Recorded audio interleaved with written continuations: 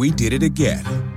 Verizon was just named America's most reliable network by Root Metrics for the 16th time in a row, proving once again that nobody builds networks like Verizon builds networks. That's why we're building 5G right. That's why there's only one best network, Verizon. Best and most reliable based on Root Metrics reports from second half 2013 to first half 2021 of 3 operators on all network types combined, not specific to 5G networks.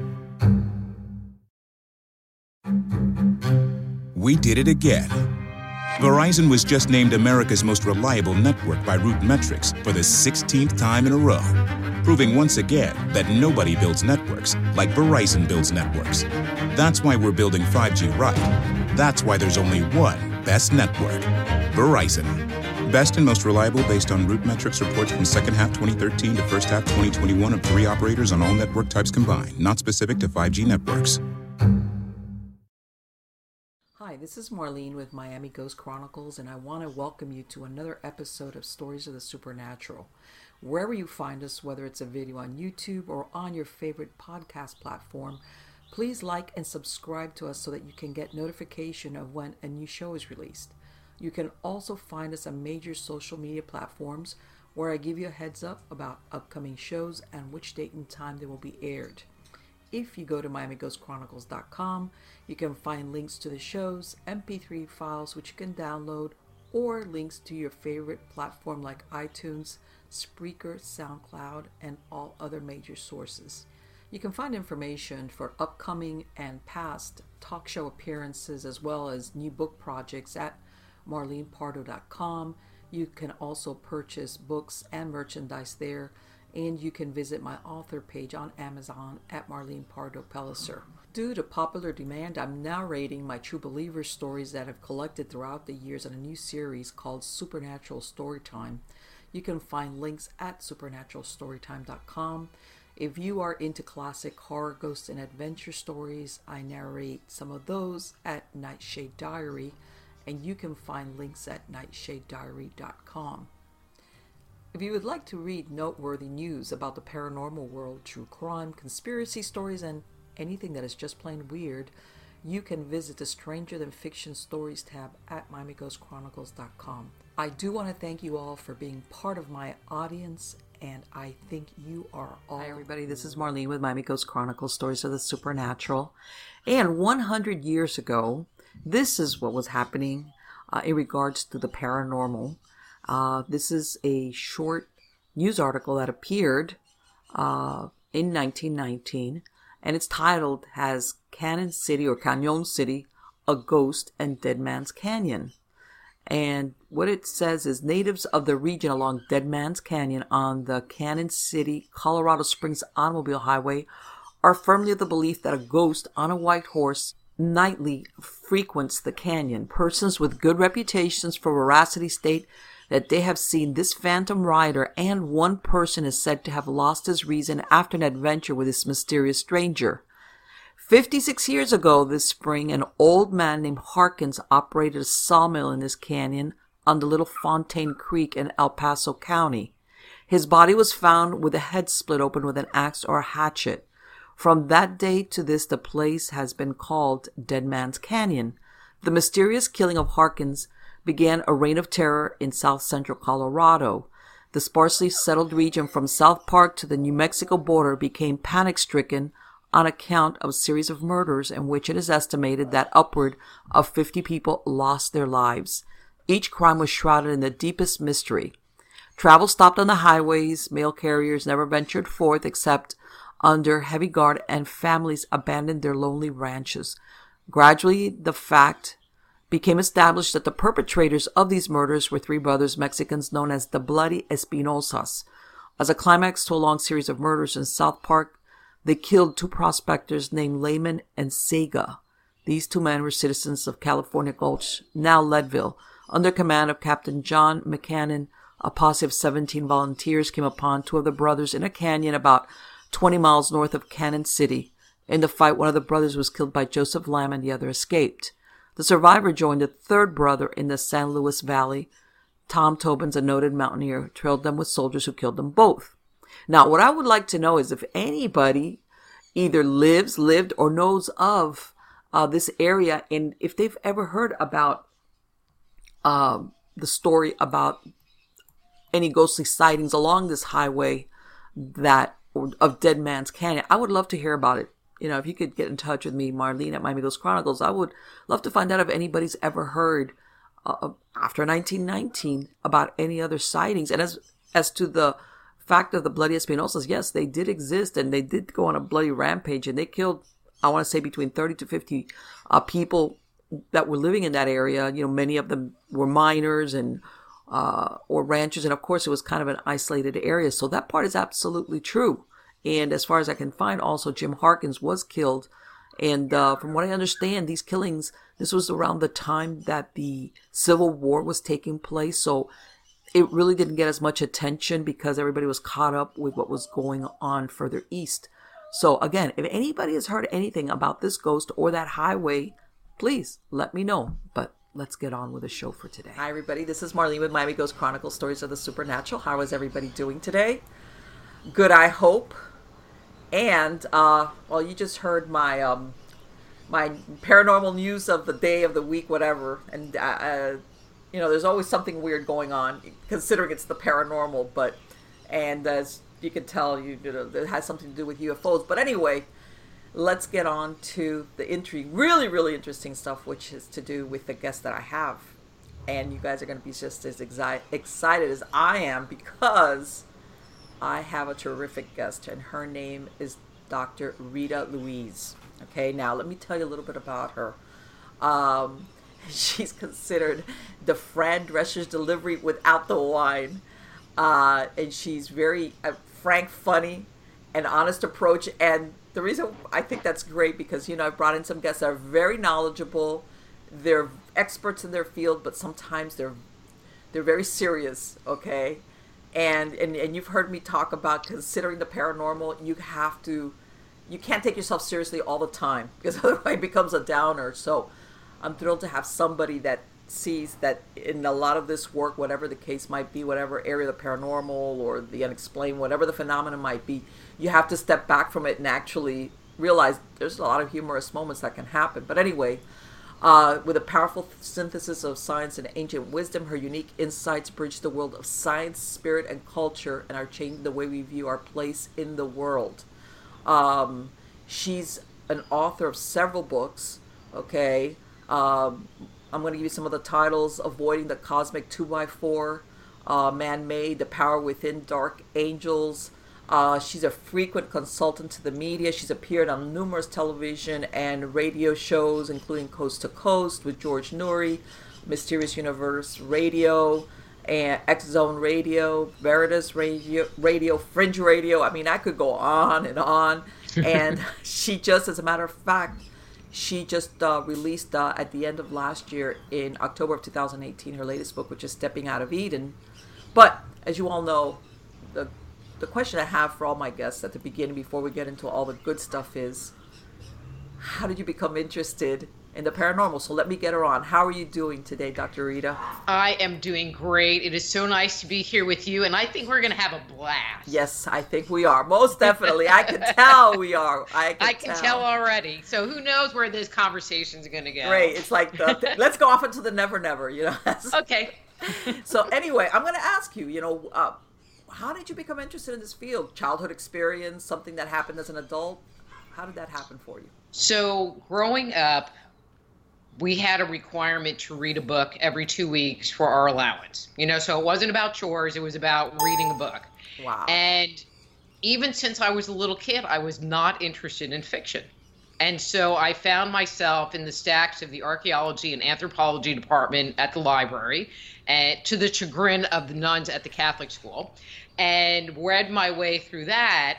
And when I was like 12 or 13, there were 2 TV shows on, and I totally date myself with this. One was The Amazing Kreskin, who is a mentalist and had ESP.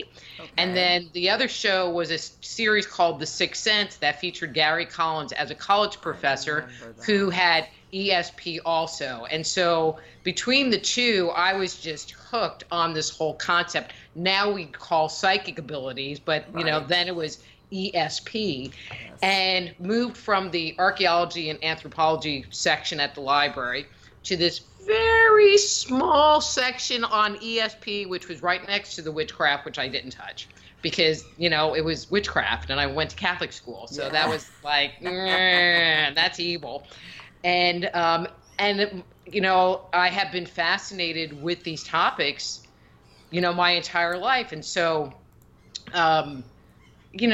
studied after the archaeology and anthropology, astrology and numerology and tarot, and discovered I couldn't memorize anything. So that kind of, didn't really work.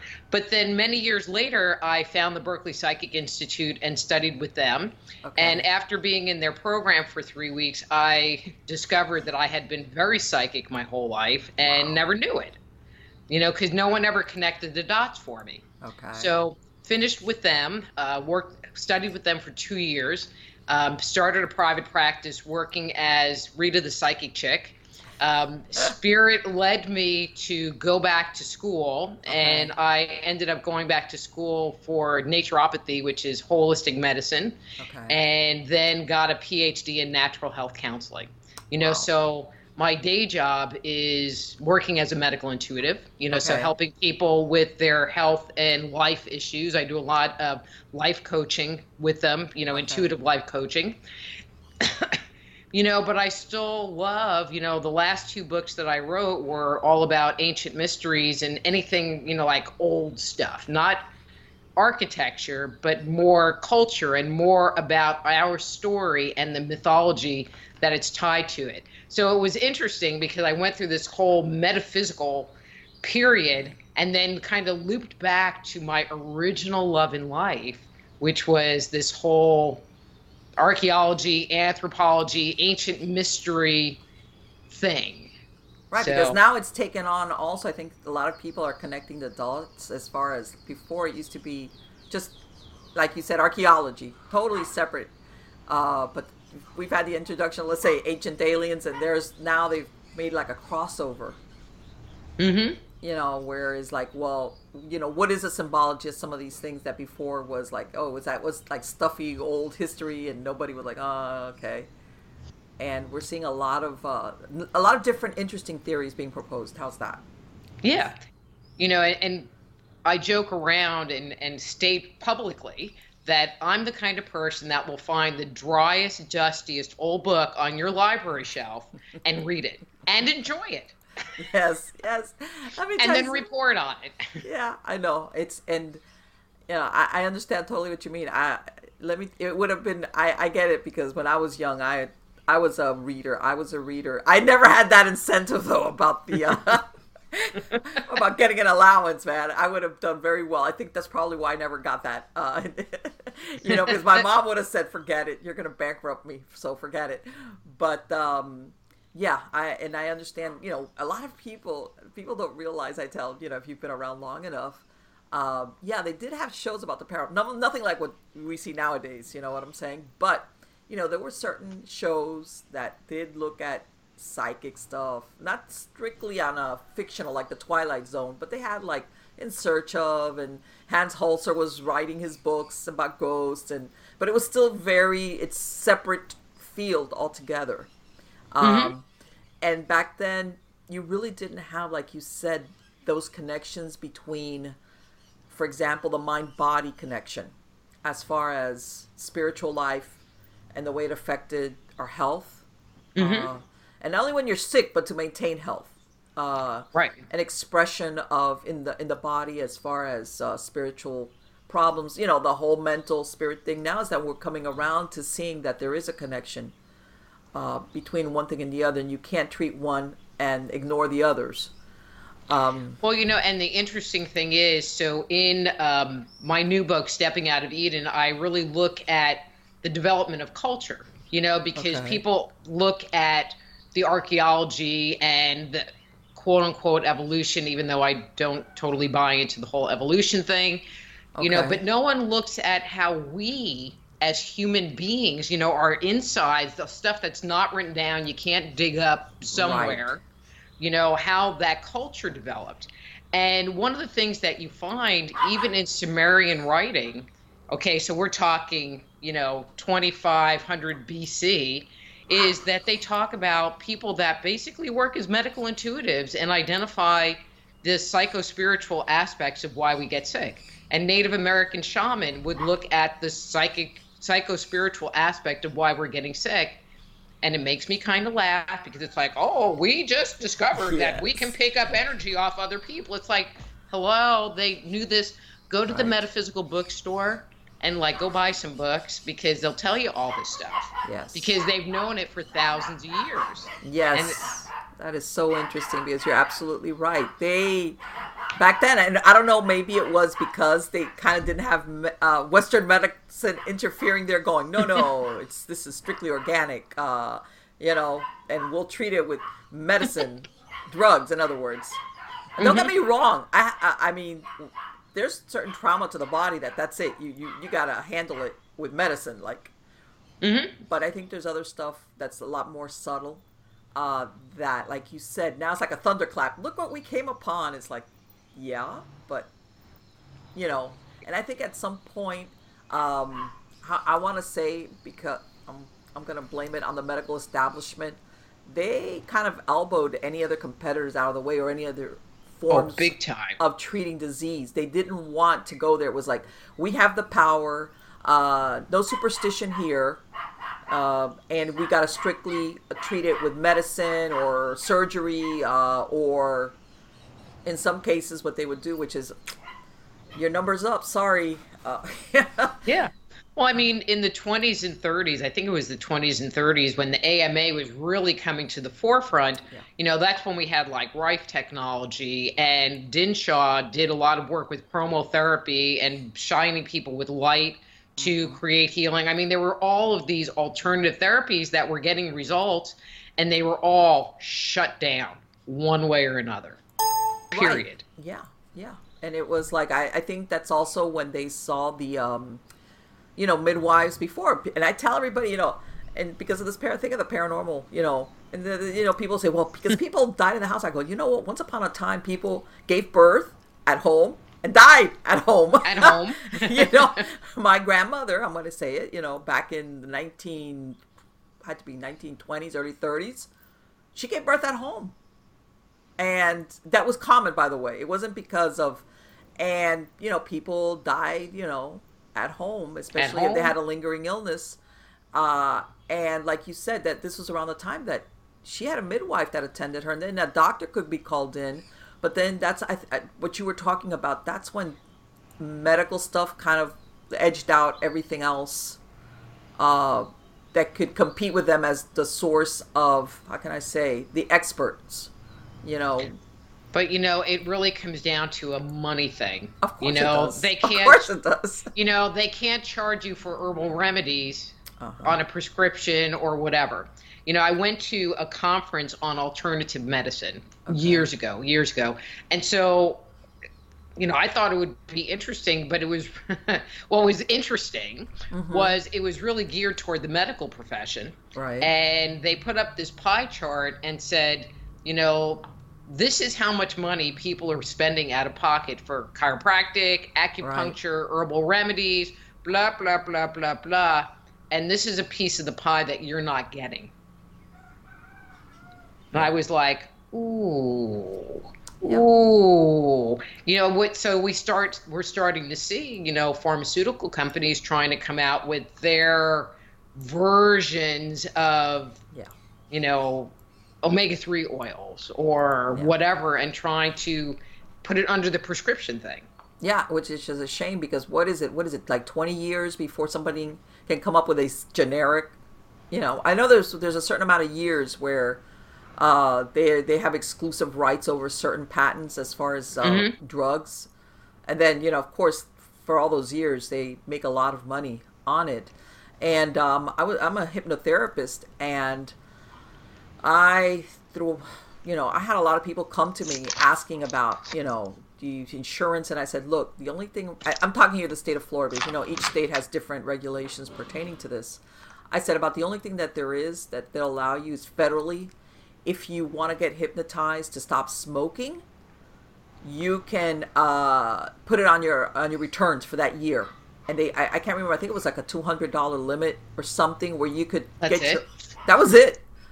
And it was like, sorry, I mean, I could treat you in the sense of, if let's say weight control, whatever the case might be. I mean, I worked with a lot of people for different issues, but it's going to have to come out of your pocket because there's nothing That's out there. how it is. And here in the state of Florida, they don't get me wrong. I totally understand that the people that do certain whatever they might do, methodology, whatever, they have to be experts, and I get that part. But they hear the medical in especially the state of Florida, they did not want anybody competing or edging them out. So if you wanted to work, let's say, under that, you would have to work under the umbrella, let's say in a doctor's office, a psychiatrist, psychologist, anybody who wanted to employ hypnosis as part of the treatment plan. Otherwise, this person had to basically just pay their way. And which a lot of them did, don't get me wrong, but I turned away a lot of people because of that. But I mean, you talk about anything other than like massage. I mean, there's just a handful of stuff that you can get under, and I'll say a prescription or a referral that your insurance will refund, but, and that's just where it's at, and I think part of it has to do with licensure, so, but. Well, no, and don't get, I mean, I understand the thinking about as far as, okay, you want to make sure that the person is doing whatever it is, has got some type of level, that they're basically not just saying, I know how to do this, and they don't. Okay. And there's a lot of those too. Oh God, there is. There sure is. God, yes, I've run across a lot of them. But that being said, they don't. What we were talking about previously, that some of the, under the guise, I want to say, of protecting the public, it's not really the protection part that they're interested in. It's the, I don't want to lose any of this money or profit to anybody else. And now, I believe the last thing I heard also, though, is that there's a shortage of doctors because I don't know, but a lot of offices now, what they have is physician's assistants, nurse practitioners, and things like that work with the patients. So I think a lot of the medical field is changing. Well, and I think the way that insurance is working these days is that they have to take such discounts on their services, and their liability insurance is so high that it's just not a worthwhile thing. It's like, I think you make more money as a vet than you do as a medical doctor these days, and that's just really sad, because they do have their place and they do have value, and that shouldn't be diminished. Although having to pay $600 for a tetanus shot and for a doctor to come and look at your finger and put a Band-Aid on it, I think is a little astronomical. Right. No. Yeah. Everybody. It's like, and everybody understands that it's that could be a whole show in and of itself. But I remember back in the 1980s when I had my kids, my OBGYN. This was around the time that they started hitting these doctors, these huge, the insurance companies for malpractice insurance.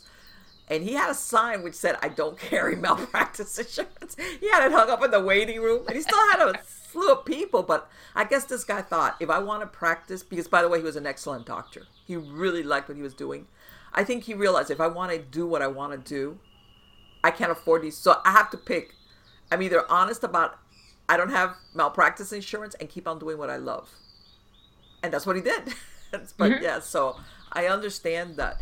But and this is the thing, sometimes we, what we're talking about, sometimes, you have people that it's traumatic injury, bad accident, whatever. But I think there's a whole lot of, I want to say that we're talking here treatment versus cure versus stuff that's more subtle, but the quality of life is affected, which has a lot to do with a connection between the spirit, the mind, and ultimately it manifests in the body. And I want to say that there's some drugs are never going to truly address it. They'll mask it, maybe some of the symptoms. Even surgery. Oh yeah, even surgery. Yes. And and a lot of people sometimes I know hang their hat like this is the ultimate treatment, which is a surgery, and they're waiting for the aha moment, like, okay, then this will be over, and it's just maybe a little bit better. But then it just moves to a different organ for expression, Yes. which is sad. You know, one of the things that I firmly believe in is that, you know, and I read this somewhere that, okay, so there's accidents, like you were talking about, Right. accidents and injury.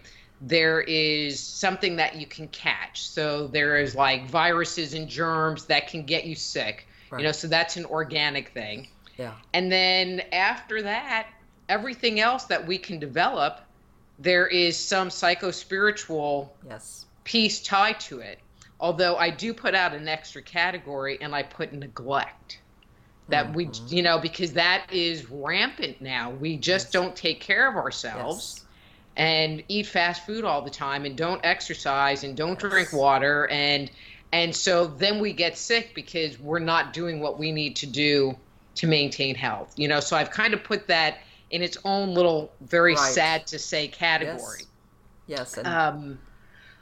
You know, and so when I work with clients, you know, they might come and have a gallbladder issue, but, you know, as I start digging in, you know, I'll talk about the function of the organ, which is one piece. But if you develop gallbladder disease or heart disease or whatever it is, you know, usually sitting right underneath the physical organ is what the emotional part is, you know, and I'm very good. This is one of the things I feel I really bring to the table is helping people identify what the core beliefs are that are stuck there. Yeah. You know, and, you know, it's like, well, you know, when you were 8 years old, you know, blah, blah, blah, blah, blah. And this is how you ended up feeling. And the belief you walked away with was, you know, I'm invisible. Right. And then they, you know, and then they start crying. Well, you know what? And I'm glad you know how many times I would, let's say I had a client come in to stop smoking, you know, and one of my questions I usually asked was, how old when you started smoking? You know, the majority of them were very young, teenagers most of the time. And inevitably, we would get into a conversation about what you just said. There was something going on in their lives emotionally, you know. Very few, some of them kind of drifted into it. Sometimes it was something in the family. Sometimes they were going through hard times at school. I mean, something, there was a driving force in there that, like, all of a sudden it was like, okay, this is not just a question. And it was like, I can only hypnotize you. I can't treat you. I can't give you therapy. You know, I could, but I wasn't licensed to. Which was, okay, the smoking is just a symptom of what's going on with you. It's not the cause. Okay. We did it again. Verizon was just named America's most reliable network by Root Metrics for the 16th time in a row, proving once again that nobody builds networks like Verizon builds networks. That's why we're building 5G right. That's why there's only one best network, Verizon. Best and most reliable based on Root Metrics reports from second half 2013 to first half 2021 of 3 operators on all network types combined, not specific to 5G networks. We did it again. Verizon was just named America's most reliable network by Root Metrics for the 16th time in a row, proving once again that nobody builds networks like Verizon builds networks. That's why we're building 5G right. That's why there's only one best network, Verizon. Best and most reliable based on Root Metrics reports from second half 2013 to first half 2021 of 3 operators on all network types combined, not specific to 5G networks. But let's work on getting you to stop. But we had a lot of conversations ended up in that area, what you just described. What was the underlying cause of, in this case, let's say smoking, but what you're describing is when people develop illnesses or other things that go on with them. And let me ask you, what's the reaction that you get from some of your clients? Are they willing to accept that what's being manifested in their body has something that's not, that the origin is not really organic? Thankfully, yes. You know, but if you can make it through my webpage and want to decide to call me, because it's very esoteric, you know what I mean? And it has chakras all over it, and you know what I mean? And so usually I have a fairly high level people that contact me. It's usually more of an anomaly to have someone that has never heard the word chakra or aura. You know, they might not really know what they are in a big depth, and most of them are really interested in understanding what's going on underneath. Thank God. Right. because Yeah, you're right. I mean, spirit just talks to me, and they just say, well, this is what this person needs to know. And so if there's some emotional component to it, sorry, it's coming out of my mouth, and spirit will just sit there and rail, just keep bringing it back and bringing it back and bringing it back until they finally hear it. Because I know sometimes people, unfortunately, I'm not going to say, but a good portion of the time, I imagine maybe is attached to painful memories or events. And I think sometimes it's always tied to painful memories and events. And I think that's why it's kind of like buried in the sentence, because people don't want to deal with it or remember it or dissect it or whatever it is that they need to. And you hear sometimes a lot of people that word closure. Oh, I had closure with that. Not all the time. People say, even sometimes they've gone through traditional psychotherapy or whatever, and they kind of they kind of attended a few sessions and they think they made peace with it. And there's a lot of people that peace is, I buried it really deep. Well, actually, it's interesting, because it's a concept that a lot of people don't talk about. So this is what I've seen. Okay, so there are the people that just take the trauma and go whoosh, and they throw it over their shoulder because they have to move on. They don't have time to process it. They don't have the inclination. They're really young and they don't know what to do with it. So they just put it over there and move on. But talking to your point about, getting therapy helps you clear it in the mind. Right. But it doesn't necessarily clear it from in the organs and tissues in the body. And so I have a lot of people that go, well, I thought I was over that. And it's like, well, I'm still seeing it. And I wouldn't see it if you had cleared it. So it is sitting there, and it's sitting right here in your body, in that organ. Yeah. And you know what? Because I've had people that, sometimes I understand that when people have traumatic events, whether it's one systemic, whatever, depending, maybe you're young and this is not in other words, sometimes at that moment, it's not really the most appropriate time to handle it, I guess is what I'm saying. So I understand that sometimes, like you said, you can't, for whatever reason, your age, what's going on in your life. But then I think people like that, they let it, instead of bringing it back and saying, okay, this thing is, I got to deal with this. I really got to deal with it. They said, okay, I've gone this far, 6 months, a year, 2 years, and they kind of like, just like let it. And like, if I ignore it, that head in the sand kind of deal, they almost want to make believe that maybe that didn't happen to them, or they didn't witness it, whatever it was. And then I guess, and eventually they end up with you. Hopefully. Yeah. Hopefully. Well, and, but I think also some of that has to do with our culture and our training, because, one of my new tangents, I'm working on a new book about inner wounding and the empath and narcissistic relationship. Oh. Yeah, God. It's pretty freaking intense. But, we're not taught to pay attention to our inner world. Yes. So an event happens and we get some kind of wound, and time goes on, and so we're not in it, and so we think, because this is what we've been led to believe, so we have this false belief that that we're over it. It's not in our mind, we're not thinking about it, we're not worrying about it, so I must be over it.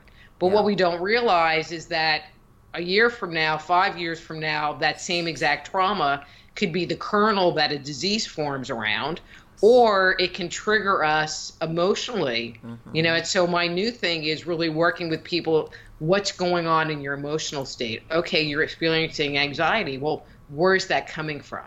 What can we do to identify where that wound is? Because if you didn't have a wound, you wouldn't have the anxiety. Exactly. And people, like I said, the anxiety or smoking, or with smoking, a lot of people think of in other words, I smoke because I'm anxious, but what's making you anxious, you follow it back, is that event, and everybody's different. And some people will say, well, I had siblings and they're okay, but you know what, every person's different. Everybody handles things differently as far as how they're affected. I want to say sometimes we're kind of victims of the multitasking that we live in. This is almost like the person that dwells too much on things, and they kind of make themselves sick because they overanalyze it and dwell. Well, it sounds like what you're describing is the opposite. The person that's like, oh, no big deal. Okay, well, I don't got time for that right now.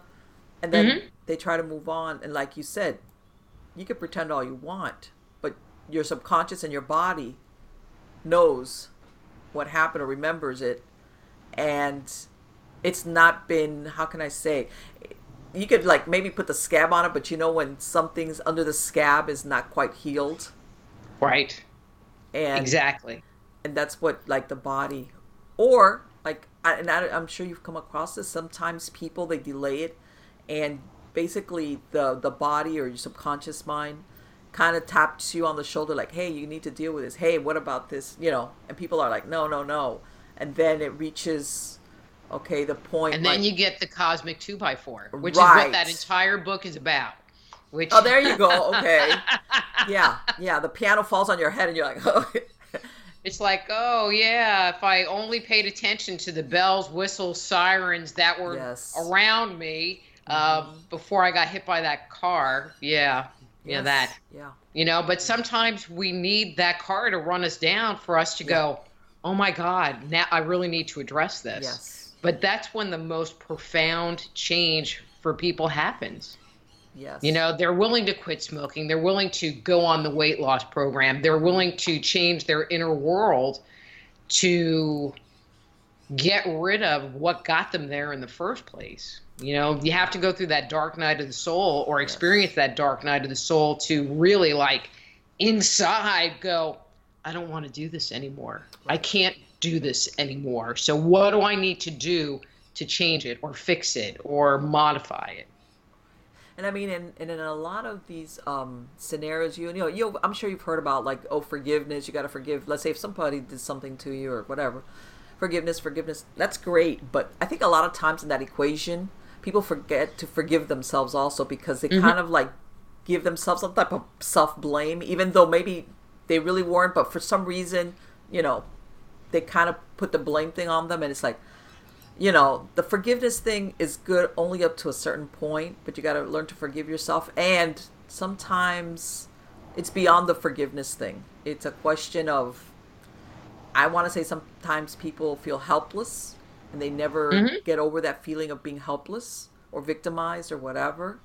And you know, especially if something happened to them when they were a kid and they're almost like stuck that time period. Oh, yeah, exactly. Not realizing, guess what? You're not a little kid anymore. You're not helpless, you know. Because I tell everybody, when you're a kid, what are you going to do? You know, yeah, some kids run away if they're old enough. But if you're a child, where are you going? What are you going to do? Nowhere. You're held captive by whoever the adults are, the circumstances of your life, which is... And I want to say, and I don't know if in your experience you find that the most profound trauma is stuff that happens to people when they're children. You know? Oh, yeah. You know, and most likely 12 and under. Yes, 12 and under, exactly. Absolutely. You know, but and I'm going to add on to what you were just saying. You know, there's the forgiving part, which is great, and forgiving yourself part, which is great. But many times we don't acknowledge our own pain. Yes. You know, and so we go through this experience, you know, like we were sexually abused growing up. Right. You know, and so you forgive the abuser, you know, you forgive yourself, but you don't allow yourself to go back into that pain and discharge it and allow that healing to occur, because that's the ugliest, scariest, yuckiest part. But it's until you can discharge that huge, I mean, it's huge emotional energy that you have tied up in a little ball that you put somewhere, and you know, that's where the real healing happens. I mean, the forgiveness part is just kind of like, you know, it will help open the door. I mean, if you can't forgive the person, you can't even get through the door. And I want to say also, when we talk about that forgiveness, let's go with the forgive the other person or persons plural. You know, a lot of people sometimes think that forgiveness thing is like a clap of thunder and I forgave them, and it's like sometimes it works slower. To you, one time, I think you come to the realization, like, you know what? I really don't hate that person anymore the way I used to. You know, you kind of like, there's something in you that kind of like shifts, that you realize, you know, that hatred or maybe even an understanding of why that person acted the way they did. You kind of like all of a sudden get it. And it's like, a lot of people think that it's like, oh, I wake up one day. No, sometimes I think it's a little bit slower. And, and I want to say sometimes people are into the instant gratification, that they have these troubles and sometimes they want things to like work out right away. Like, I want to see instant results. I'm going to feel better right away, right? And sometimes I think we work a little bit slower, just to, especially if something that you've held on to for many years, a belief system or the way of feeling about somebody a certain way, to kind of like say, you know what, well, and I don't know if you've run across that, people that anger to them makes them feel less scared. If I'm angry, I'm not scared. So I want to hold on to my anger against whatever circumstances, people, and forgiveness and letting go means I'm not going to be angry anymore. So then what do I do? Feel well, vulnerable? and it's interesting. So would you say that your listeners, if I like throw chakras out there, that word, they'll know what I'm talking about? Yeah, I think so, yes. Okay. So from a very energetic dynamic, abuse survivors usually have third chakra issues, which is the chakra that's in the stomach, solar plexus area. Yes. And they feel powerless, or worthless. And so from a energetic perspective, it's like their third chakra is pushed into their body. And so by exerting their anger, it gives them the opportunity to kind of energetically push that third chakra out and give them the sense of power. Yes. So it's not really healed. It's just kind of like they put a Band-Aid on it.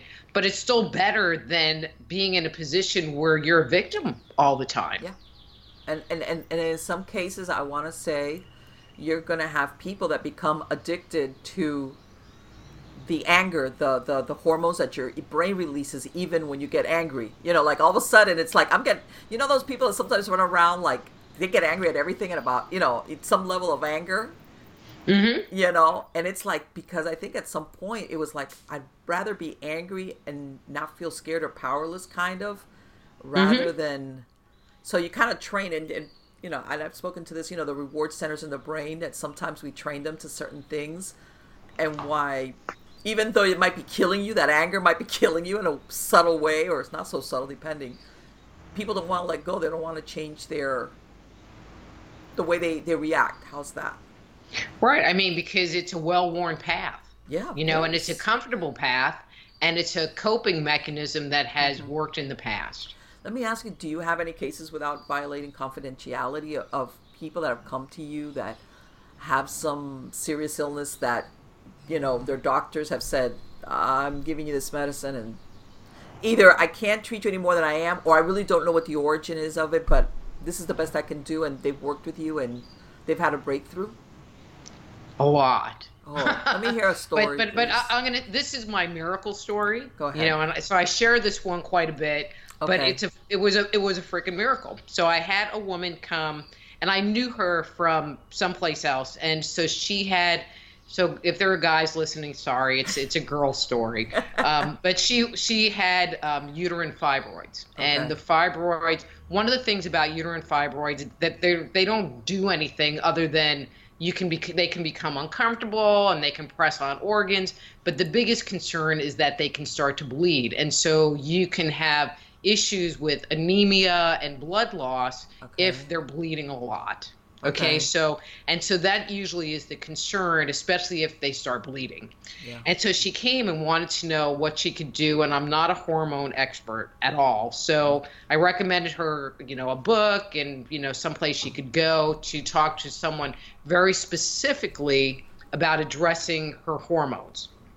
Okay. And I said, if you start now and start working on fixing, what's going on functionally, because they were pressing her to do surgery and she didn't want to do the surgery. And I said, you have a 6-month window, so you could choose to not do anything. Right. And in 6 months, you're going to have to get the surgery, period. It'll be to that point.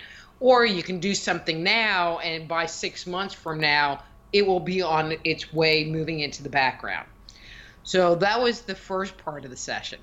So then I kind of started digging a little bit into the emotional part, which I wasn't even sure she wanted me to go there, but I did anyway. And, so I'm always doing this, and I'm always like, I call it palpating, and I'm like playing with her fibroids. And I looked at her, I go, and this is just how my sessions go. I go, do you have a boyfriend? And she goes, yeah. I go, you need to dump him. Just like that. Oh. You need to dump him. And she just looked at me and she goes, why? I go, because you're hoping that if you do all of these things for him, he will love you. And he will never love you the way you need him to. And she just kind of went, okay. And our session ended. So 6 months later, a year later, but it wasn't like that much later, not years and years later. I'm at a holistic conference. I was there speaking, and she comes up and gives me this big hug. She goes, fibroids are gone.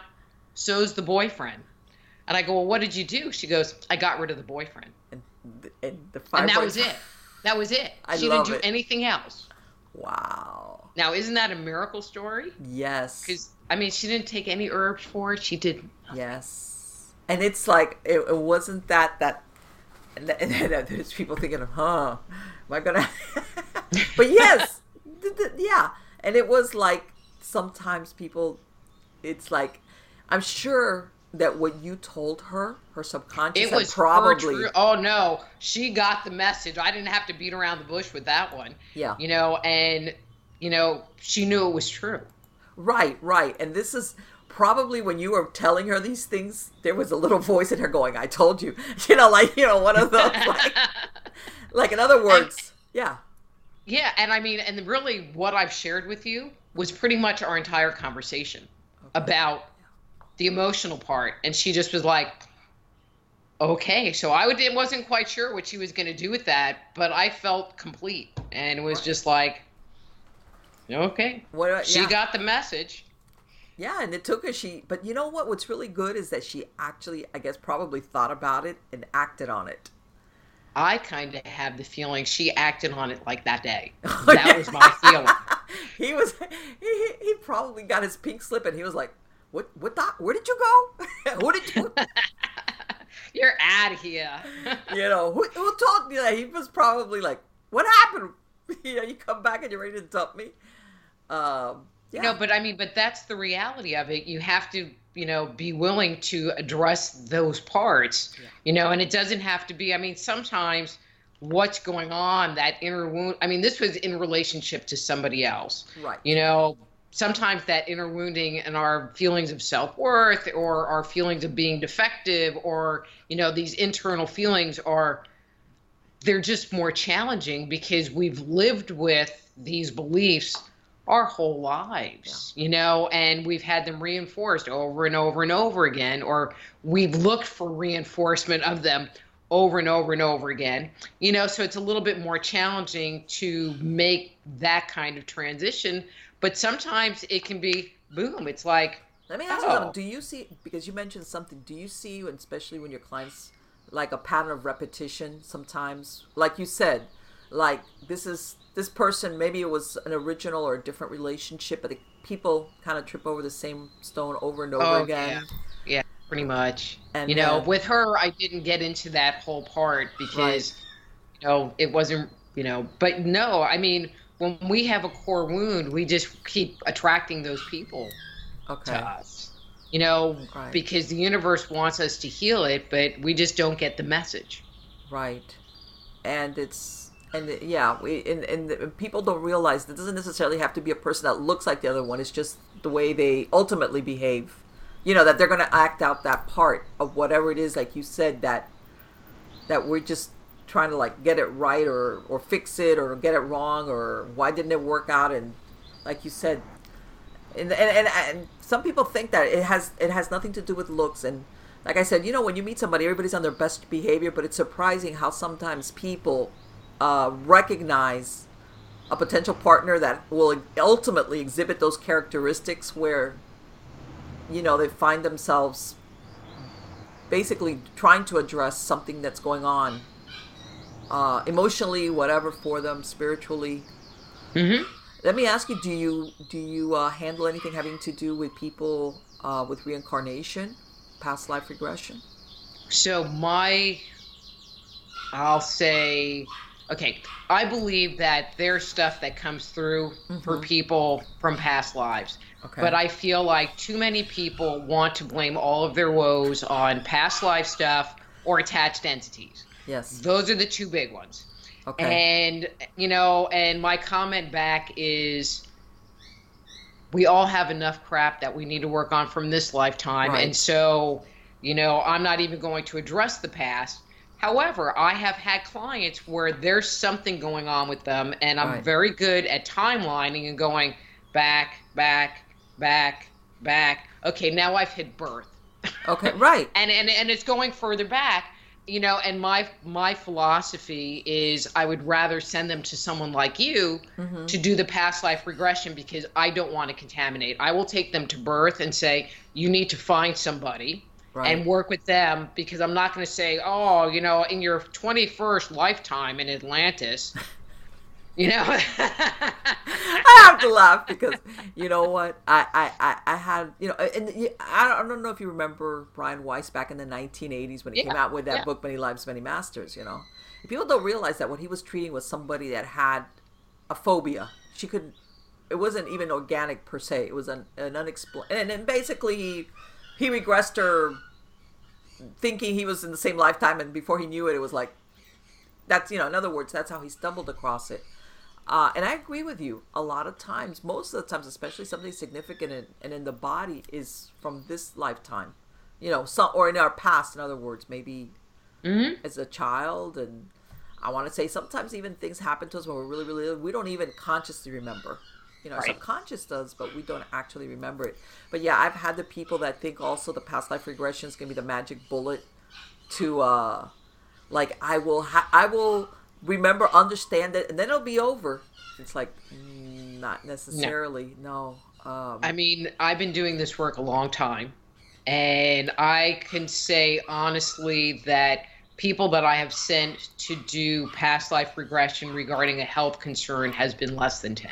Yeah. No, to be perfectly honest with you, as a hypnotherapist, I had a lot of people come to me with for past life regression. For them, it was like, we're not talking here anything having to do with medical issues, because it's like, no. No. If you're curious, or for some reason you want to know, we'll do it. And like I said, and a lot of times people would find that what they actually experienced had nothing whatsoever to do with what they expected. Right. Okay. Right. That's a whole other thing.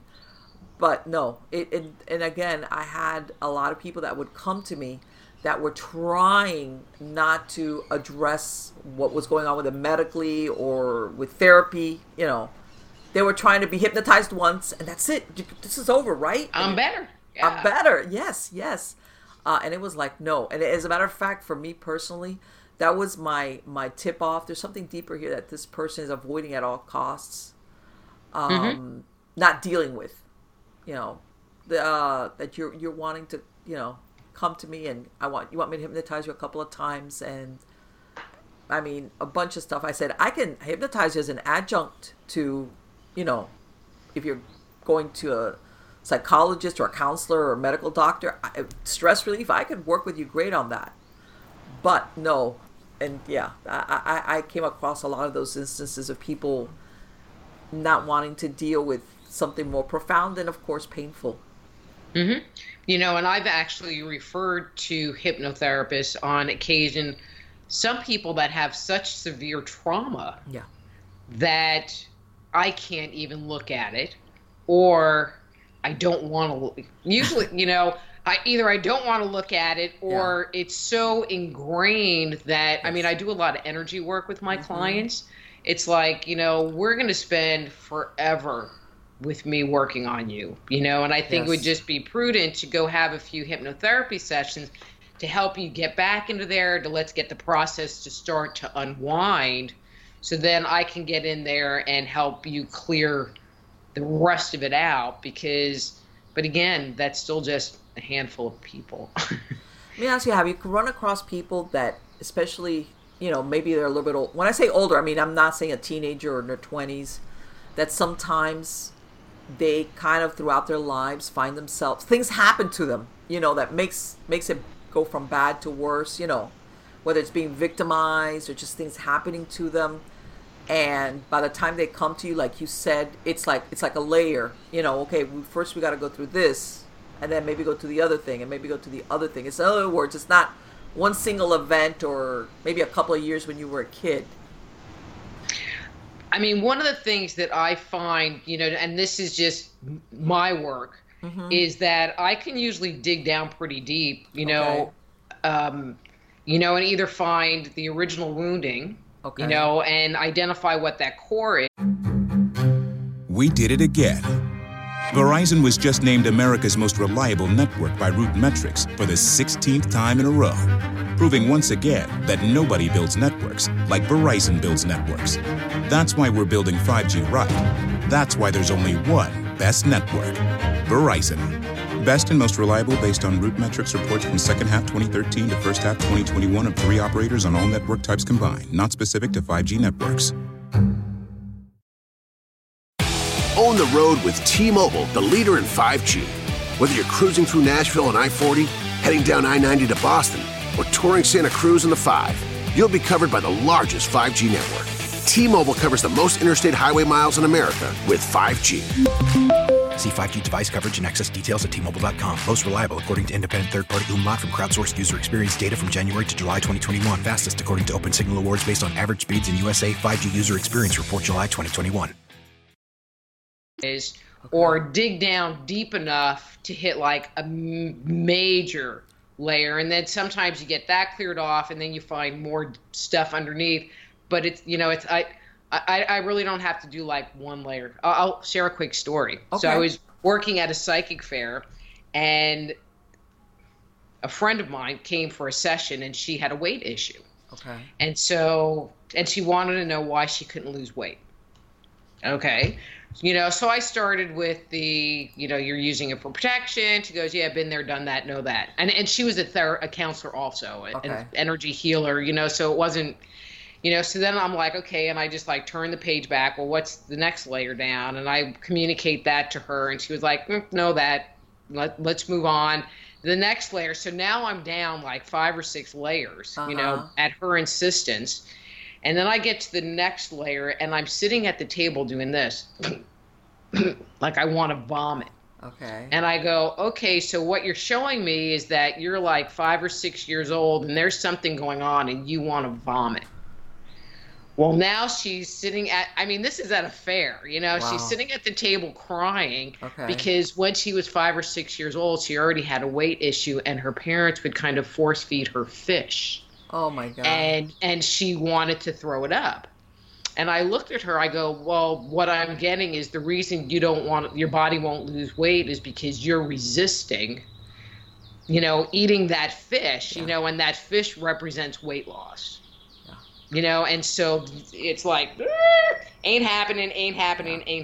And she was just like, holy crap, because she never was able to get that far back. Yeah, that 5-year-old was still running the eating show. Yep. Wow, What a story. But that's... and so sometimes, especially with weight loss, it doesn't even have to do with calories. Mm-hmm. It has to do with some other thing. And once you clear that and identify it, that's when the weight just starts coming off. Yeah. It's everybody's different. Everybody has different... Because I did work with a lot of women. I don't want to say I had a couple of men, but mostly it was women who were coming in for the weight or, and stuff like that. And it's really funny because not all the time, but a lot of them were very successful in their personal lives. Like, when I say personal, I mean as far as making money and everything, they were set. And they couldn't get around the fact that they couldn't make this work. The weight thing or the self-control thing, whatever you want to call it. They couldn't understand, if I'm so good at something else, why can't I make this do what I want? Mm-hmm. And yeah, it's surprising, as far as what comes up. Yeah, it was like from fear of relationships to I got this under control. If I control this, I'll lose control of that. Like this was their comfort zone. In other words, as much as they kind of hated it, they kind of like and of course,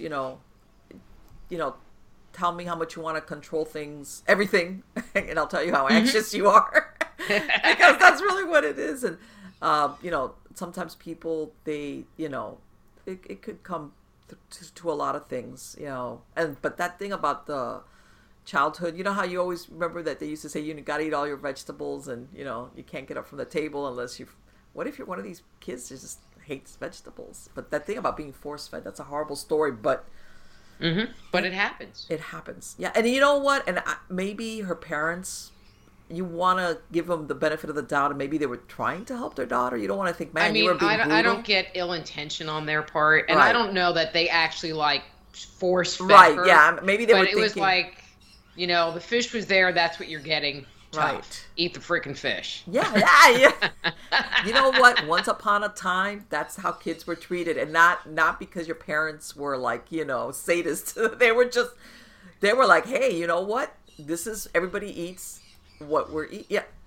Yeah. Menu item number 1, take it. Menu item number 2, leave it. Yeah, or not.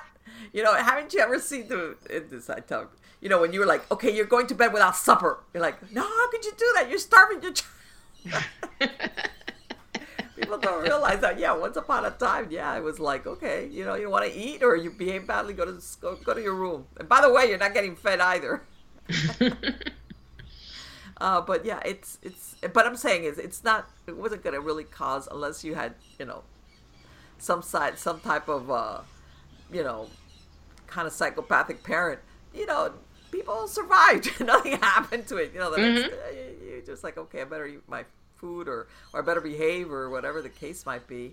Let me ask you, and by the way, I'm really glad now that people are coming around to, in other words, if you're going to their regular doctor, their MD, I'm going to say, and they're not getting that feedback or that more holistic approach, they're looking for alternatives, okay?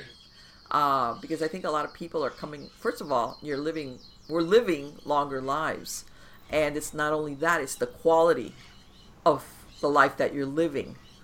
And when I say quality, I don't mean quality as in just your body, like your joints. I'm thinking, where's your head at? We want to be happy. Exactly. Where's our bliss? Right. Yeah. Where's your head at?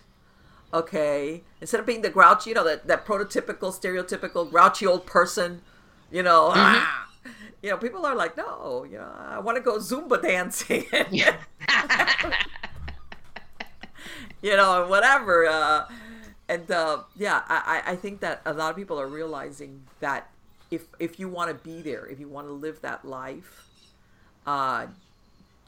there's more than just going.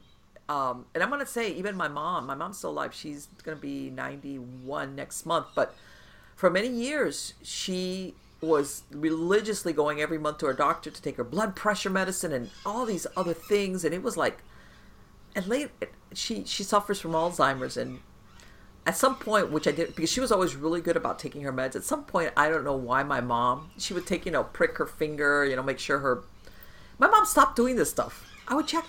And it was like a slow. Bottom line, by the time I realized, it's like, oh my God, I took her to another doctor, and I said, look, I don't think she's been taking her blood pressure medicine. And the doctor said, don't worry about it. She comes back, she goes, you know what? Her sugar's fine and her blood pressure's fine. So I'm not going to give her any more meds, because why give her medicine for something? She doesn't know. We'll monitor her. Guess what? She didn't need it. She didn't need it. She didn't need it. And that's one of the things that I had a client come who wanted my help, and she was on 10 different medications. I felt like half of the medications, the prescriptions were so old that they weren't even relevant anymore, and I don't know why she was taking them, and I suggested she go back to the doctor and have them reevaluate all her meds and just keep her on the stuff that she was supposed to be on. But this is like the American thing, so we're talking about diet. I'm like, so what'd you have for breakfast today? And she was like, Lucky Charms. And I'm like, okay, so you're on all these meds and don't take responsibility for it. And I mean, and it didn't get any better as the food menu progressed through the day. And I'm like, and you want me to help you, huh? Okay. Yeah. We got a long road here to go. And the first thing that's going is the Lucky Charms. No, not the Lucky Charms. Pretty much. All right, I'll go to Fruit Loops. Yeah, exactly. It's like, no, not the Raisin Bran stuff. No, not that. But yeah, and what's really funny is she would go for these years. She and my aunt, her sister, and her husband, they had the same doctor, so they would all go together. A couple of times I took her there, and I'm not kidding you, it was like wall to wall elderly people. Like you would walk in there, it was like, okay, I guess I'll stand, but you could tell that these people are there on that same hamster wheel, where they were like you said, they were being given the same, medication. Maybe he would tweak it for dosage, I guess, depending. But it was like, and I want to say that my mom came from that generation where you didn't question the doctor. Mm-hmm. You never said, hey, is there a way I can ever get off this? No, it was like, okay. No. And I think that now, getting back to what we were talking about previously, people are starting to think, well, you know what, why should I have to take this medicine? Especially, and I want to say, and I'm sure you've seen all these gazillion million pharma advertisements with all the side effects. Oh, yeah. That is funny. I think it's interesting that they advertise. Well, I think it's interesting in two ways. One, they're kind of, busting themselves, because now people are becoming are more aware that there are all of these side effects. Sure. But two, it's like, oh, so you train me, and so now I'm going to go to the doctor and say, hey, I want this medication. Right. So now the doctor doesn't really have to do anything. Right. And it's like, but I think people, because it's become such a running joke, especially, when they very, very quickly will say, but if you experience this, stop taking it or consult your doctor, something like that. I think people, like you said, are paying attention to them, and I think that sometimes when they approach their doctors, they're actually asking them, hey, if this medicine, especially if they've been taking it, do I really want to keep taking this? Because I saw that this could happen to you. Or people are, God forbid, reading the insert. My husband got a Viagra prescription, and so the commercials say, if you have an erection that lasts 4 hours or more, he goes, if I had an erection that lasted 4 hours or more, I would be running up and down the street doing victory laps. Hey, it's the Rocky thing, Yeah, of course. Exactly. And it's people don't realize that. Yeah, and I mean sometimes, but some of them have said, that you can die. This stuff is like not even going to the and some of them, and I can't remember which medication it was, but it was an arthritis medication that they were going to pull off the market because of the side effects. Right. But the people that were taking it were getting so much relief from it. Right. Now they just have to sign off on a waiver. Right. Because sometimes you sit there and go, there's the risk, but how much benefit am I getting from it? Exactly. And they're getting good benefit. And so, right. Have a miserable life, or have a much better life and screw your liver up. Well, and you know what? And the truth is, not everything is curable. Don't get me wrong. I know there's stuff that no matter, you're not going to get a cure. You can treat it, but not everything is curable. You wish you could. Or that you could at some point say, you know what, I don't need this meds anymore. So, I'm sure you've heard of people that had dramatic weight loss. They've been able to, like, little by little just stop taking all these medicines that they were taking. But that's not the case for everybody. But in order to do that, you have to be dedicated toward having that happen, and most people aren't. No, I know that. And and that kind of falls in that neglect area. Is that most people aren't. And I'm gonna go to the subconscious thing, because I want to say that part of our subconscious, our training, our upbringing, our culture, is that as you get older, you're supposed to get sicker, or that you need to get medicated. How's that? For something. Mm-hmm. Okay? Because you're getting older. And it's like, and I think that's ingrained as far as our expectations, that as you get older, it's like, okay, so I'm going to have maybe problems with blood pressure, or I'm going to have this or that, or I'm going to need to take some type of medicine. And I think it's difficult for some people to realize, you can actually get older, and your body, of course, gets older. And it doesn't necessarily mean that you have to take some type of medicine or drug or any type of regimen to feel okay. I mean, I'm old, okay? I just don't look old. and which is really a true statement. And you know, and I've gone to the doctor, and they're like, "Well, what kind of prescriptions are you on?" Yeah. And I'm like, "None." And they're like, "No, seriously, what kind of prescription?" And it's like, Nothing. none. I had to call somebody up to find out how to renew a prescription at one point in time because I didn't know how to do it. It had 3 refills, and it was like, what do you do? Do you go down to the store? Yes. They're like, you don't know? It's like, this is the first one I've ever had in my whole life. Yeah. I let me tell you something. Some people don't realize that there is such a thing as, and I'm going to go into the aging thing because, sometimes things happen that, you need to, let's say, like one time I dropped a jack on my toe. Yeah. I needed some pain meds for a bit. But that's it. That was a situation. But I'm talking about, like, these medicines that you're supposed to take every day. And I'm going to blame it again that we get bombarded also with the television with a lot of that. Even though some of the diseases and illnesses are like, how many people are actually sick with that? When you look at the population, let's say of the U.S., it's like, what? 0.1%? Like, how many people have that? But I think a lot of people, I want to say that it's almost become habituated to thinking that everybody's taking something. And of course, I'm not even going to go with the, with the opioid epidemic that people are suffering from nowadays, from of all ages, stuff like that. And that's a whole different show altogether. But there's things that people could do, natural things, that they could do to reduce the pain in their body. But taking the opioid is just easier. Oh, yeah. Yeah. And that's where it always kind of comes back to, addressing your pain, whether it's physical, mental, or emotional. It's like you have to address it. Or you can take the pill to cover it up. And not have to worry about it because you're out of it. Yeah, pretty much. Yeah, and people don't realize that, let's say if somebody says they're in pain, how do you prove they're not in pain?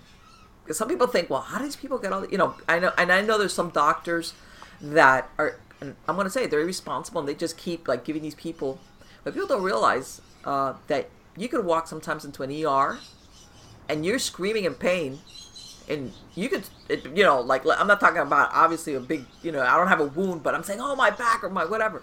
Who's going to prove that you're not in pain?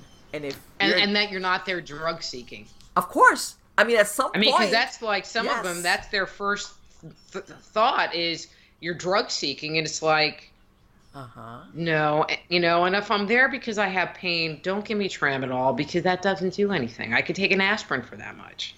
And then all of a sudden it's like, But, and people don't realize that a lot of, doctors and hospitals or whatever, it comes to the point that they're like, you know what, we've got a person screaming in our ER and we got to do something. And like you said, and then all of a sudden when they're going to come with something like Demerol or something real, very low key, they're like, but not that, because I need the this, and this. And sometimes I want to say that they rather err on the side of getting that person to be quiet just in case this person truly is in some type of pain that they can't diagnose. And that in and of itself, that addiction also, that has its roots in other things. And I'm sure you've run across it. Have you ever had people come to you with addiction problems thinking, okay, I realize that this is really how I'm going to get rid of it? No, surprisingly, that's a great question, but no, not. No, they're not there yet. Okay. No. Okay. Because I would say a good portion of them, I want to say, even though, of course, your body at some point organically is maybe, wanting that. Like, how before people would say, when smokers that they want the nicotine, people don't realize that's the least, you're not really that dependent on the nicotine as much as people think. No, it's the habit. It's the habit. It's the habit that really is stopping you from from the smoking or whatever. And now the book that you said that you brought out now at the end of 2018 in October, that Stepping Out of Eden, is that having to do specific? Oh, there it is. Okay, and that's addressing what as far as. I mean, it's a Ancient Mysteries, Ancient Alien book. Okay. So what I would, since based on our conversation, the book that I would love to highlight to people that would really fit in with this is my book, Avoiding the Cosmic 2x4, because it talks about why we get sick from a metaphysical perspective. So it looks at the chakras, it looks at the tree of life, and with the ultimate manifestation of something going on inside us as a physical disease, and so it talks about the different energetic bodies and how energy moves through the causal body, the mental body, the emotional body, the etheric body, and ultimately manifests as something physically. But we could be in the stage where our mental body is only being affected, or our emotional. So if we have like a lot of anxiety, our emotional body is being affected, and it hasn't filtered all the way down into the physical body to turn into liver disease or whatever it could become. And so the goal of the book is for people to sit there and start looking at, higher up the chain. Don't wait for cancer. Don't wait for, heart disease. Don't wait for all of these things. Start addressing things in yourself when it's a thought, when it's an emotional response to something, because that's how you can avoid the cosmic 2x4, with the disease being the ultimate 2x4. Right. Because now you have to deal with it, period. Right. In other words, it's tired of the nice tap on the shoulder kind of thing. Exactly. It's the truck running you over, and now you have no choice but to address it. Yes. Sadly, our society is, here's a pill, or we'll chop it out. But that's changing, thank God. Yes, it is. It is. And I've said it. Nobody's saying that sometimes that is absolutely necessary. Surgery, hardcore medicine. Nobody's ever saying, no, that's not necessary. Sometimes that's absolutely, especially if we're talking trauma or some things. But that's not always the answer. Or even sometimes when you have those procedures done, there's still some other work that you need to do on a spiritual, psychological level. But in my sessions, I'll work with people and I'll send them to their doctor, because disease, what I have seen is that disease can come into the body, but then there's something that will happen that will actually anchor it. Yes. And once it's anchored in the body, then you have to bring in herbal medicine. That's when you have to bring in traditional medicine, because now it's a physical issue. It's not just an energetic issue that's affecting you physically. It is a physical issue, and it needs to be dealt with in a different way. How do you feel about acupuncture? Do you think? I think the concept of acupuncture is great. I do meridian work with my clients, like energetic meridian work. I have sent people to acupuncturists with my list of comments, and they never listen to me. So it kind of is irritating to me.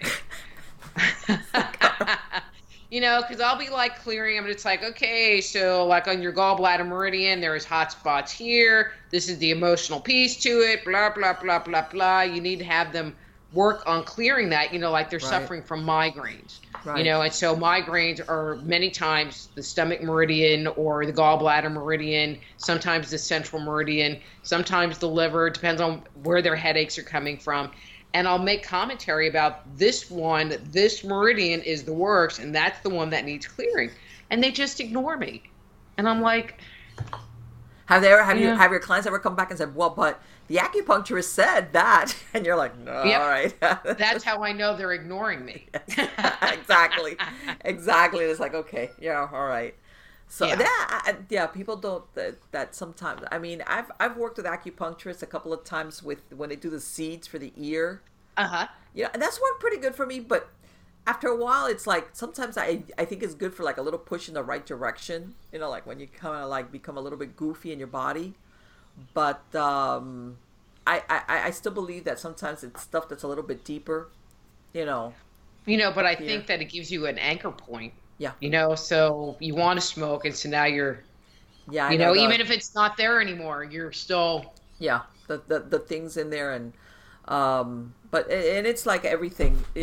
I want to say though, and I'm, in closing, that like everything, whether it's acupuncture, I think a lot of times people go to different approaches even stuff that they consider holistic, always sometimes to avoid the deeper, more painful work. That's, in other words, you can go to the acupuncturist and he could do this and that and the needles and whatever because you have these symptoms. But again, if people need to see the symptom sometimes as a symptom, not the cause. It's like, as long as the cause is not addressed, you're going to find yourself back, and it happens. I could talk to you for hours and hours and hours and hours. Same here. Because like I said, this field, I think it's ever evolving. And I'm glad people are being more, like, remember when I said that, like, I remember my mom, people before would, like, whatever your doctor would say, it's like, the doctor said, and I think people are being, hopefully, and I've seen this, more responsible, or how can I say, they're taking more control or empowerment over how they feel, and where they're going to, go to addressing it and saying, okay, you know what, it's okay not to go see an MD or take that medicine, or I don't think this is the answer anymore. So I think that I have a lot of hope. How's that? Yep. For the future of healthcare. Me too. And people like yourself, I think that this is where the answer lies. And a lot of times I've said it, sometimes people are afraid of the responsibility, even when it comes to their own health, but responsibility gives you control, Yep. So, but anyway, I wanted to thank you so much for spending this time. It has been absolutely wonderful. Well, same back at you. You're very cool. By the way, do you have any books? Well, yes, you said that you were working on a book, right? Correct. And what is that about? Do you have a release date? I mean, no, I'm still heavy in the writing process. Okay. So basically it is talking about patterns of inner wounding and how it affects people. And my observation, I'll give you a little nugget. So my observation is that you end up on one end of a spectrum or the other. You either end up as an empath or you end up as a narcissist. And then the two end up doing this little dance together. Wow. And it's been educational, to say the least. And I have friends and clients who have been having relationship issues, and so I send them to, it's like, here's the new chapter, and they're like, So what is it? It's almost, I want to say, it sounds a little bit like either you become a victim or a victimizer, depending on what end of the equation, as far as correct. Okay. I mean, basically, on one end of the equation, you become a people pleaser and you want to take care of everybody. And on the other end of the spectrum, you want to be taken care of. Yeah. And so then either one is not the really perfect storm, but it's the perfect storm. You have somebody that wants to give it all away, and you have somebody that wants to take it all. Yeah. And you know what? And it's really funny because sometimes we end up with the, especially in a relationship. The air we breathe, the water we drink, the soil that grows food for our families. These basic elements are essential to healthy, happy lives. America's corn growers think so too. Across the country, they're pitching in every day and doing the work to produce food and fuel that is healthy in a sustainable way. Go to ncga.com to learn more about how corn farmers grow a more sustainable future for us all. That's ncga.com. In South Dakota, we're looking forward to exploring new roads and wide open spaces. When you're ready to travel, go great places. Learn more at travelsouthdakota.com. With a person that will put you in that role and you're like, oh, this feels wonderful. Not really, but okay, this is, yeah. That's got to be such an interesting theme, such an interesting book. I'm going to have a link to your website on the credits of the show, but for the podcast listeners, what's the best web address that they could reach you at? Sure. Soulhealer.com, SOULHEALER.com. And so that will take you to the books, a bunch of videos, articles. If they're interested, there's a link that talks about health-related stuff, but I have a devoted health-related website, which is medical-intuitives, so with an S.com, medical-intuitives.com. And that has even more articles, but it's, again, very health focused, health and healing focused. Perfect. Versus talking about ancient aliens and you know what? That's what I'm talking about. When I say we could talk for hours and hours, it was like, okay, you know what, Marlene, you cannot go all over the map with her, because if not, you'll be here like 5 hours later and we're still talking about. But that in and of itself, God, that's such an interesting topic, because even now they're kind of letting the lid out on some of this UFO stuff, but that's, and the archaeology and what the connections really are. But anyway, again, Dr. Rita, thank you so much. It has been absolutely wonderful. And it's been a pleasure. And I want to wish you the best of luck in all your new and upcoming projects. Thank you. Take care. Thank you. Okay, you too. Bye, sweetheart. Bye, darling. Isn't she great? Oh my God. Oh, wow. I could be talking to her like I do to all my guests for hours and hours and hours.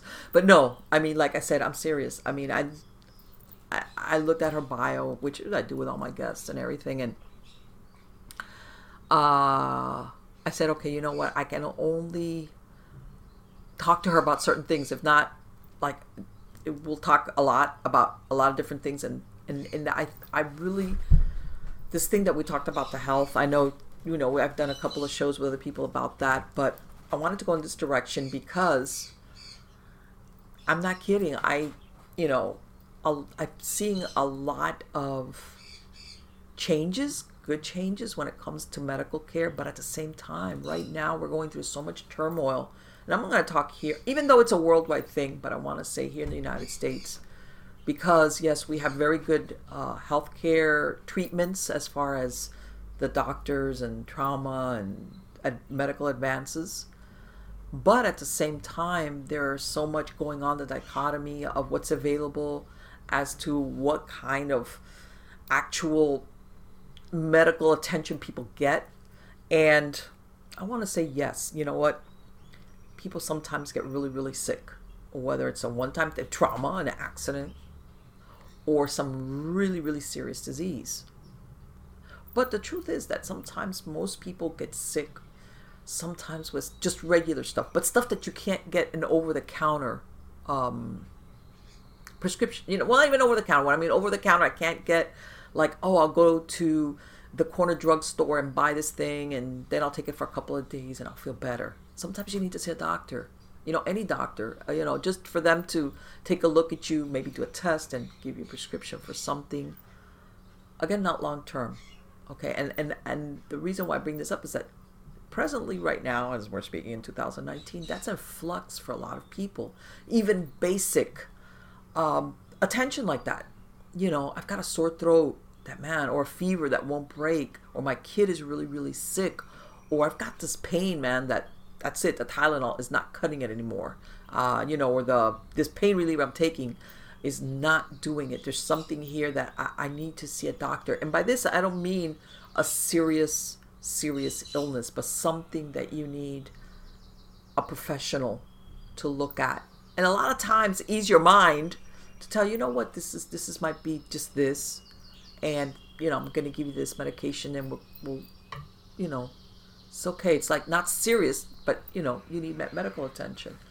And then, of course, that other issue that is, we're living longer lives, but, what is the quality of life that we're having and that we want to have? Again, this is that we're in an evolving mindset.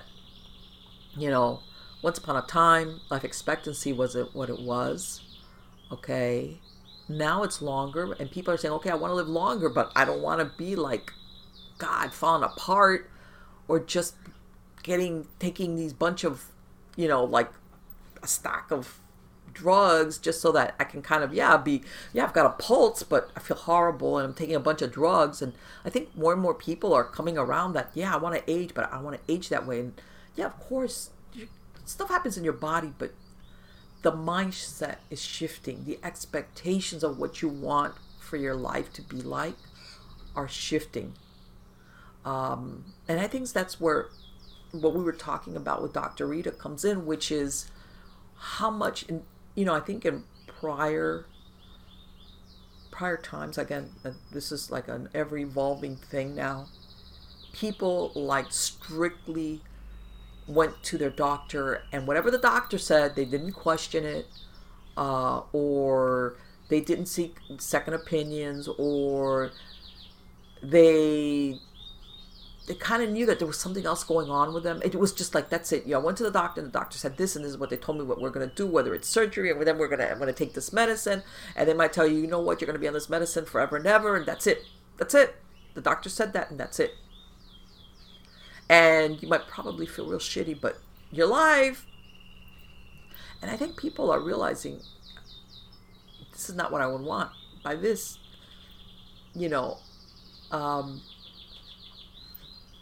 we have to, and for those of my audience which are not that old, it'll get to you eventually. It happens to all of us. It's the human condition, okay, of what are we being, how can I say, in our expectations, how we're engineered by culture to expect that this is what happens as you grow older. I think we need to stop looking at it that way.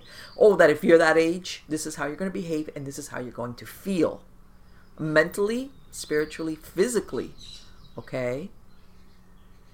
And people kind of almost, because we're so ingrained with this by our society and by culture, it's almost like you fall into it. Oh, if you get older, you're crabby.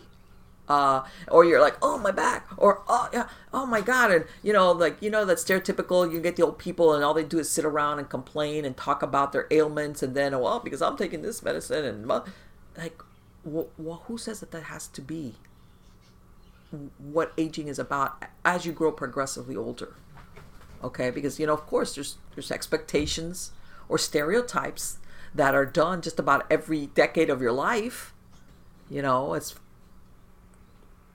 same thing. And part of also what I think is super interesting is that, and I want to say, I would say that the sooner you address something on an emotional, spiritual level that's affecting you in your body, the better. But sometimes, to be perfectly honest with you, sometimes people are too busy, or it really does not become a health problem till you're older. And that you actually are willing or have the time to address it. Let's say with somebody like Dr. Rita. Because now, like she said, the 2x4 just plunked you on the head, and you're like, huh? Or you already went the route, and your doctor's like telling you, we already did this, and the best I can do is up your dosage. But people are like, and then at some point there's a how can I say, for lack of a better word, like a surrender of, what, subconscious, because believe it or not, we do recognize this on a subconscious spiritual level. We do. Don't think. You surrender to the fact that I have to deal with this, I have to dig it up, I have to look at it, and I might need help with it. Like just when you go to somebody like Dr. Rita, like, help me understand what I maybe forgot, or just talking to another person that it's not going to be my MD, who might give me like a look like, what are you talking about? So that happened to you? Okay, but what does that have to do with what you're experiencing now in your health? That people, sometimes that happens. They're afraid of talking to the regular doctor about certain things, or they're thinking, and I don't want to go to a psychiatrist who's going to give me some other drug to take. Or I realize maybe I've been dealing with anxiety all my life. And I've taken different meds, and nothing's really addressed it. I'm still kind of anxious, and I'm just controlling it or basically managing it, but I've never had that peace, that inner peace that I seek. That something that the worry is gone. Okay. And I think that as you grow older, people realize, I don't want to spend my days being maybe the way I spent the first part of my life, or possibly feeling worse, or seeing if I don't do something about it, I'm going to die. And I don't want to die. I want to live, whatever life I've got left, but I want to live, and I don't want to die. And I can't continue to be a coward about this.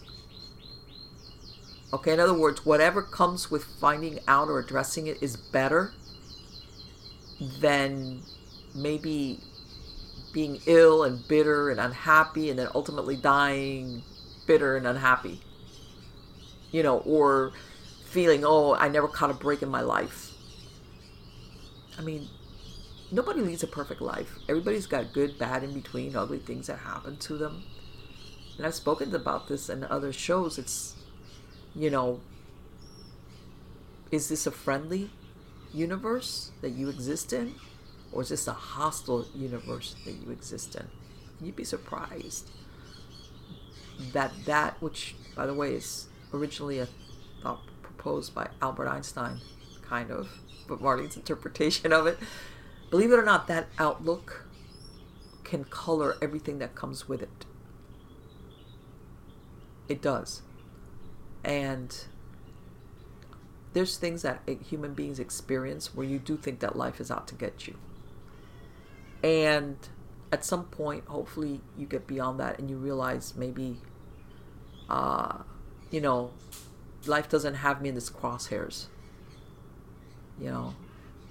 This doesn't mean, and a lot of it has to do with your expectations, wounds, spiritual, emotional wounds, that dictate what direction your life takes. Repetition of bad things or other things, better things, because that's what you expect. You expect life is not going to treat me bad. This was a bad thing that happened to me, but I don't expect I'm going to get more of the same. Or I knew this was going to happen. I knew it. And I know any minute the other shoe's going to drop.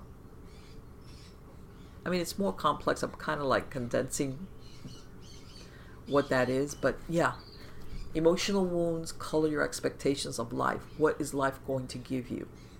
Okay, all those things, sometimes if you don't address them, again, by what she was describing, before you know it, years go by. And like I said, sometimes when you're a little bit further along in life is when you kind of have the luxury of hindsight of looking at maybe a couple or 3-4 decades of your life, especially after you're not a child anymore. In other words, that you have more control over decisions and what's happening, that you might see a pattern, or you realize, man, I've been feeling this way about this, and maybe I've disguised it with drugs, overwork. A lot of workaholics, believe it or not, workaholics. Everybody thinks as a workaholic is being money hungry, and a lot of times workaholics, it's a kind of addiction not to deal with things in their inner world.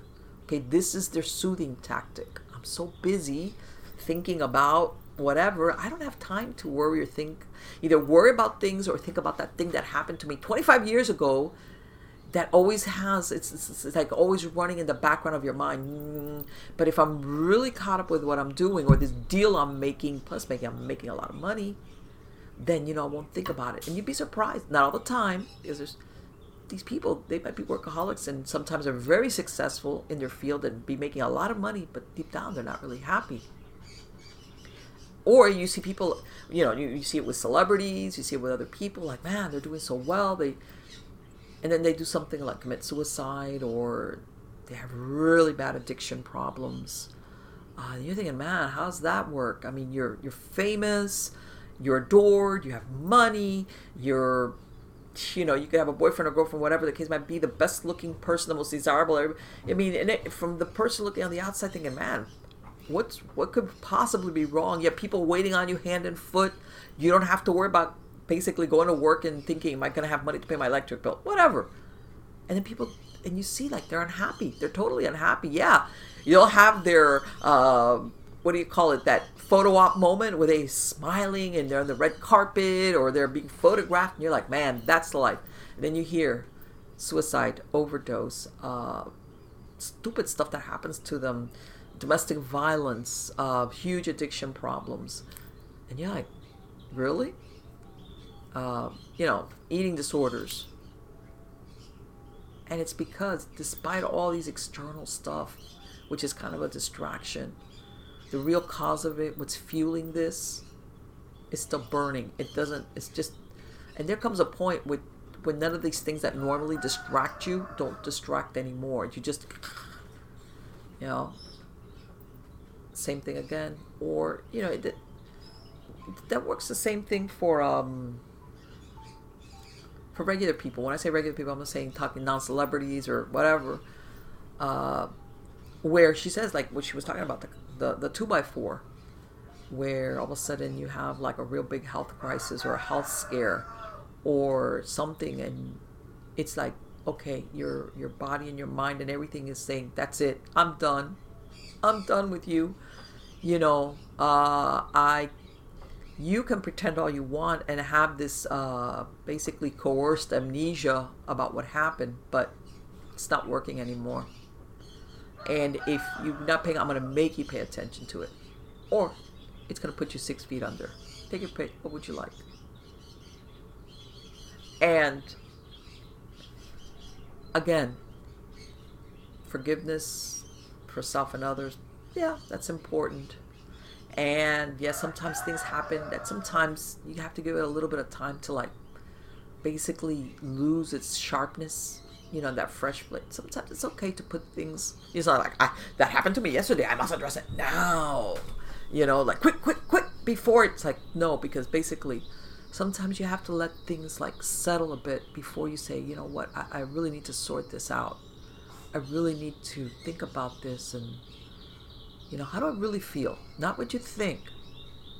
How do I feel about this? Because people sometimes have a hard time differentiating between one and the other. How do I feel about this when I think about this event? Before you analyze like, well, because if that person had done this and I did this and it would, because if that wouldn't have happened and because how could they, and you think and you try to extrapolate and analyze or that SO, that's your think. How does it make you feel? Makes you feel angry, sad, helpless, victimized, hopeless. Okay. And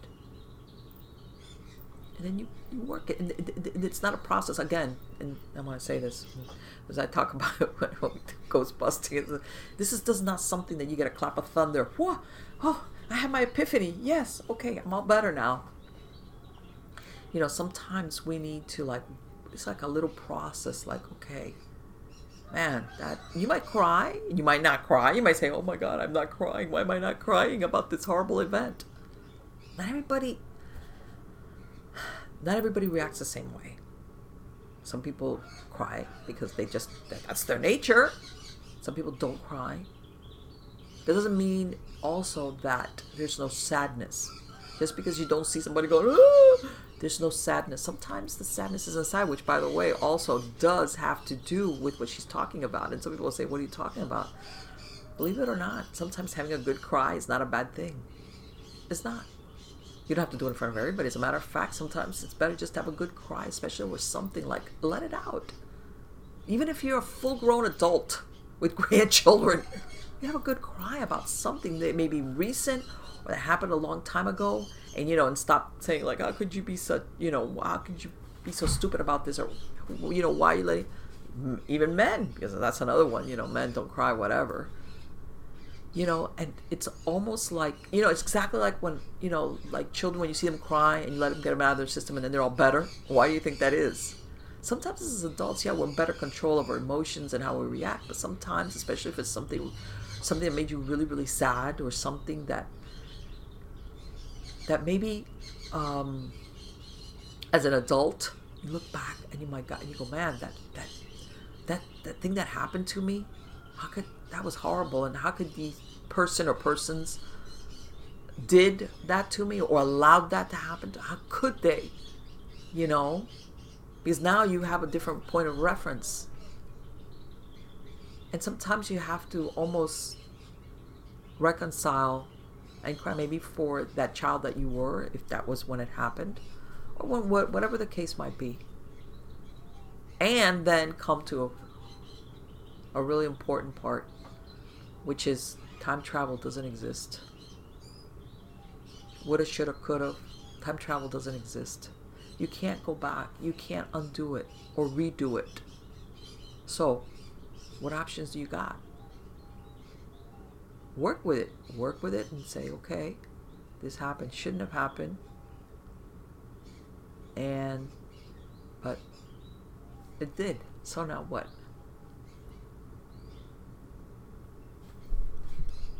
And by the way, this does not have to do with anybody else. This doesn't, because, I'm sure that you've heard of people saying, well, you confront or you write a letter to the persons, whatever. And you know what? Sometimes even that's not appropriate, because sometimes things happen to people just because of circumstances. Things being a certain way at a certain time. And you just talk about the wrong place, wrong time, wrong circumstances. I mean, that there's no specific person to blame. You could say, well, because that person. Sometimes that's not. It's just things happen. So what are you going to do? Eternally railing against the fate? You have to make your peace with it. And I know that sounds like really, what do you call it? Pat. But when I say really make your peace with it, I don't mean like saying, I feel peaceful. It's like, come to this realization. It wasn't right, but there's nothing I can do about it now. And I can do one of two things. I can continue to get victimized by that person, those events, those circumstances for the rest of my life, live under and exist under the shadow of what happened. Or I can say, I shouldn't have happened. And that made me feel this way. And I can't undo it. But I'm not going to continue to be victimized by it. Because every time I rerun it in my head, do that fresh rerun, I'm being victimized all over again. If that was the case. Again, being at the wrong place at the wrong time. It doesn't have to be that you're being victimized by another person. You can say, okay, you know what? I'm not going to continue with this. Revisiting it over and over again, like as if every time I think about it, I'm going to change the outcome. I mean, it's those thought patterns that you work on. And I think that's what she was referring to, that eventually when people don't want to do that self-examination, and it sounds like that book that she's talking about kind of gives you indicators. How do I start this work? How do I start working on issues before it becomes a big, giant health mess? What do I need to do so that I don't find myself having a health crisis, for example? Because hopefully that's where you're at, that at some point you realize, man, this is eating away my health, my peace of mind, I'm just unhappy. And I'm tired of being unhappy. I'm tired of being tired. So, again, guys, I hope you really enjoyed the show. I know I love speaking to Dr. Rita Louise. Excellent guest. She's got that other book coming out. I'm hoping maybe she's going to come back and we can talk about aliens. And you've seen the cover of some of the books that she's got. A lot of interesting stuff. God, there's so many things I could talk to her about.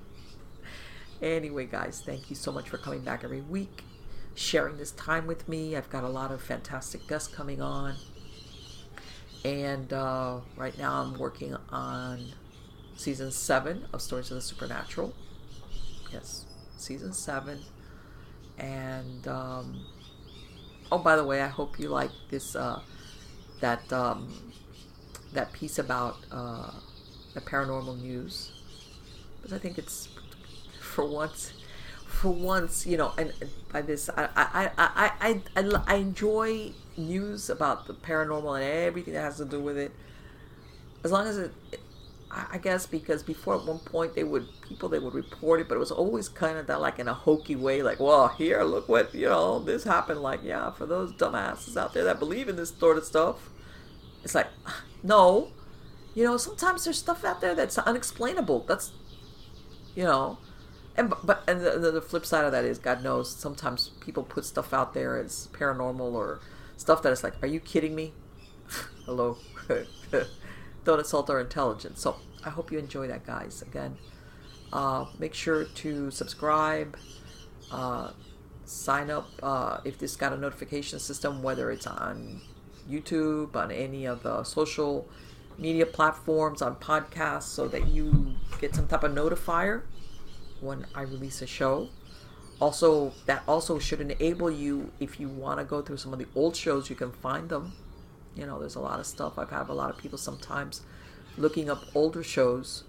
And, you know, once you, you know, part of what, like I said, whatever the source is that, you know, you're subscribed, that should allow you, enable you. And right now, as it is, all my shows are available on all the platforms that you can find me at. I've got everything from season 1 onward.